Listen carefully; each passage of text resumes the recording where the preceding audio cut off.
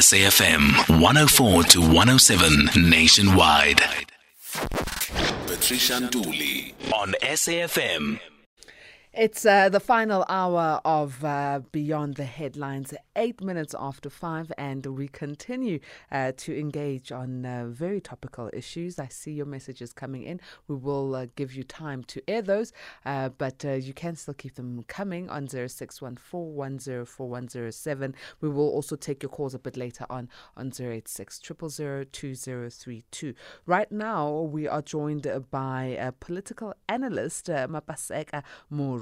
As we are going to be looking at the National Executive Committee of the ANC that has been announced, specifically looking at the names that have made it, those that were at the top of the list, alongside to the gender split and the youth representation. Thank you very much, Mapaseka, for joining us. Good afternoon. Good afternoon. Thank you so much for having me, and good afternoon to your listeners. From your side as a political analyst, were there any surprises when it comes to the names that did not make the cut? Not so much. I think what struck me more is who is on the list, rather. The generational shift within the African National Congress, that ANC Youth League of Mbalula, they seem to be the ones who are front and center of this particular NEC. So that's what struck me the most, the fact that there's been a generational shift, especially because, in the African National Congress, there hasn't been a proper succession plan.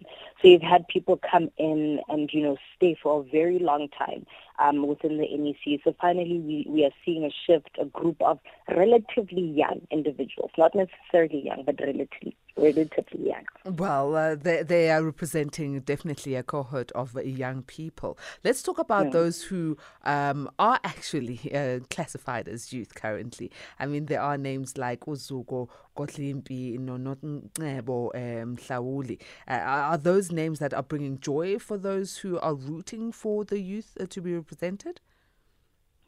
These are very interesting characters. Joy Manamela and Nongcebo Mhlauli are currently part of the ANC Youth League task team. They've been tasked with rebuilding the African National Congress in terms of youth and on the ground, the branches. But what we've seen is that young people can be deployed in parliament or any other structure.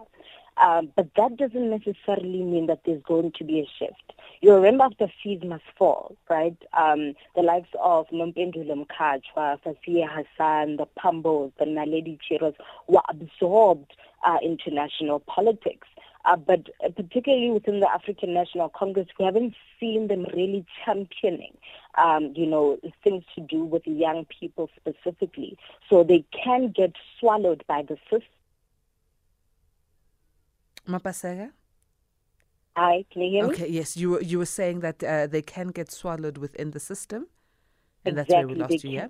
Exactly. They can get swallowed by the systems because they're, politics, national politics at play that they now need to get involved with. They need to toe the party line. So we shouldn't expect that just because there's a representation of young people on the list that it will be radical in practice. Sure. That doesn't bring much hope in them, because we always associate the youth with radical changes, with robustness when things are done. But if you're saying that they could be swallowed within the system, then it does bring a bit of worry. Let's look at the 41 women who have been included in this NEC, making female representation over 50% of this 80-member NEC. I think the reason why we see that is that it has been regulated. The reason why there's more women in the NEC. And this is why it's crucial to regulate redress, because it's not just going to happen on its own. So if you look at the top 11 of this list, it's only men. And Mamoluko Kubai then comes in at number 12 to break that, along with Ndabeni Abrams. So, and then you look at the bottom of the list, the bottom 18 is women. So that's indicative of the redress that's going on. So it's absolutely crucial to regulate redress, and it's absolutely crucial to regulate young people. How should they fit into this list? That's something that should be regulated, because it's something that's not going to happen on its own.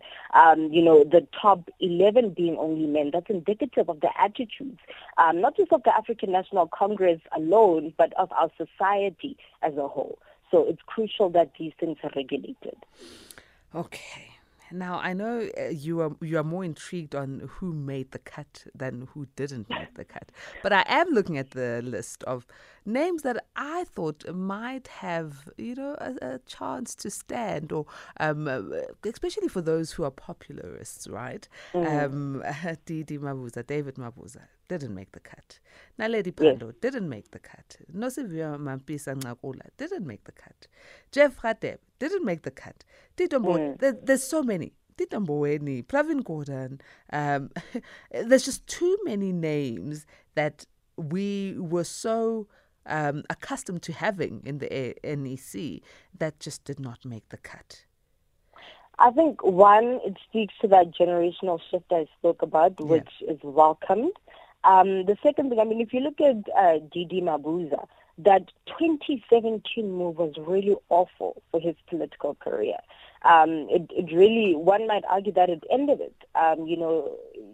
It really didn't pan out well, particularly. So we see that as well. But another very interesting name that didn't make it to the NEC list is Zingiswa Losi of COSATU. So that's very interesting for the tripartite alliance that this particular individual didn't make it on this list, particularly because COSATU is not very happy with ANC right now. So I think that would have been good for the tripartite alliance for her to make it in. But yeah, Tony Yangeni as well, not coming on. We know Derek Hanekom said he was not available to serve, but also a relatively young person like Colin Naim as well, who didn't make it. Bladen Zimande, another one for the Tripartite Alliance, he didn't make it as well. So there's a generational shift, but also it left out some of the individuals from the Tripartite Alliance. I know David Masonde made it in, who's from the SACP, but we're not seeing a lot of people from the Tripartite Alliance making it into the NEC. Most definitely, and the alliance partners not making it, the likes of Bladen Zimande as well. It makes us wonder if things are still going to have the same stability between these alliance partners and the ANC, or the stability is slowly dwindling. Look, we know that Bladen Zimande did play a very crucial role in terms of quelling the tensions between the SACP and the African National Congress. We know the SACP wants to go off on their own and run for the elections, which FYI is not an easy thing. It's very difficult to, grow a movement that actually stands for elections, to build branches on the ground, to actually relate to people. It's a quite difficult thing to do. You don't just, go at it at a whim. So it'll be interesting to see the one man who was actually quelling the tensions is now out of the NEC.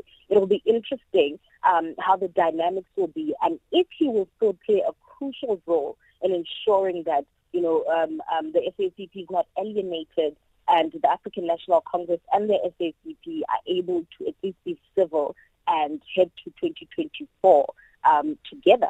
So part of the alliance. Mapaseka, when the top 7 was announced, especially the president of the ANC for the next tenure being announced as current sitting President Cyril Ramaphosa of the ANC, the markets really took a positive turn. There was a 2% plus increase or strengthening of the rand against the US dollar. Do you feel that the same confidence in this newly elected 80-member ANC additional members is going to have the same impact on the markets and on global investors? You know what? I think it's very interesting that there was a market shift in the first place.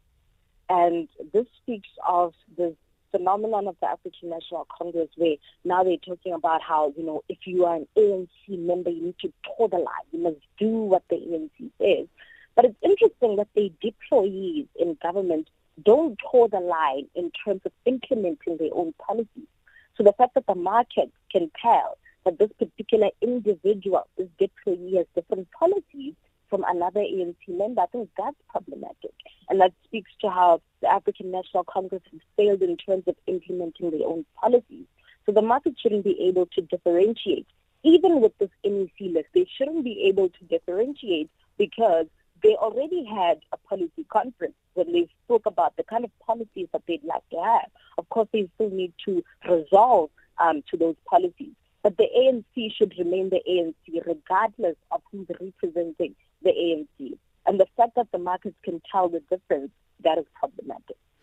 Okay. There's other names that I think maybe we need to look at that are on the list. The likes of Manana, Ukigaba, Lungisa, and other members who have had their reputations, political reputations, tainted somewhat, and they are now on this list. Should we be worried, especially for those who are for the ANC? I think, Mayor Sihle Zikalala, already told us what the situation is. All of them have smaller skeletons in the closet. That's the situation of the African National Congress. So even the individuals that you don't know about, what their skeletons are, they probably still have skeletons in the closet. We just know about these particular ones. I think what they would say is that the branches have spoken, and the branches still believe in these particular individuals. Hence, we see them on this list. Also considering, the gender parity that they've put in. So I think, yes, they all have smaller skeletons in the closet, but it's also interesting because you need to ensure that there's accountability, but there's also unity. So, A, ensure that these people account to, the things that they've done wrong. But also B, the African National Congress will want to ensure that there's unity after 2007, that rupture that we saw there with COPE, but also the disunity that we've seen within the political party. So I don't think that they'd want to actually ensure that there's unity, but then at the expense of accountability. So it'll be very interesting to see how they deal with that moving forward. So the likes of Sihle Zikalala, for instance, is someone who was initially out, but now she's in. So that'll be interesting to ensure that there is unity within the political party, but then there's also accountability, which is going to be very difficult. Thank you so very much for joining us, Mapaseka. It's an eye-opener indeed, and let's look out for more on this one.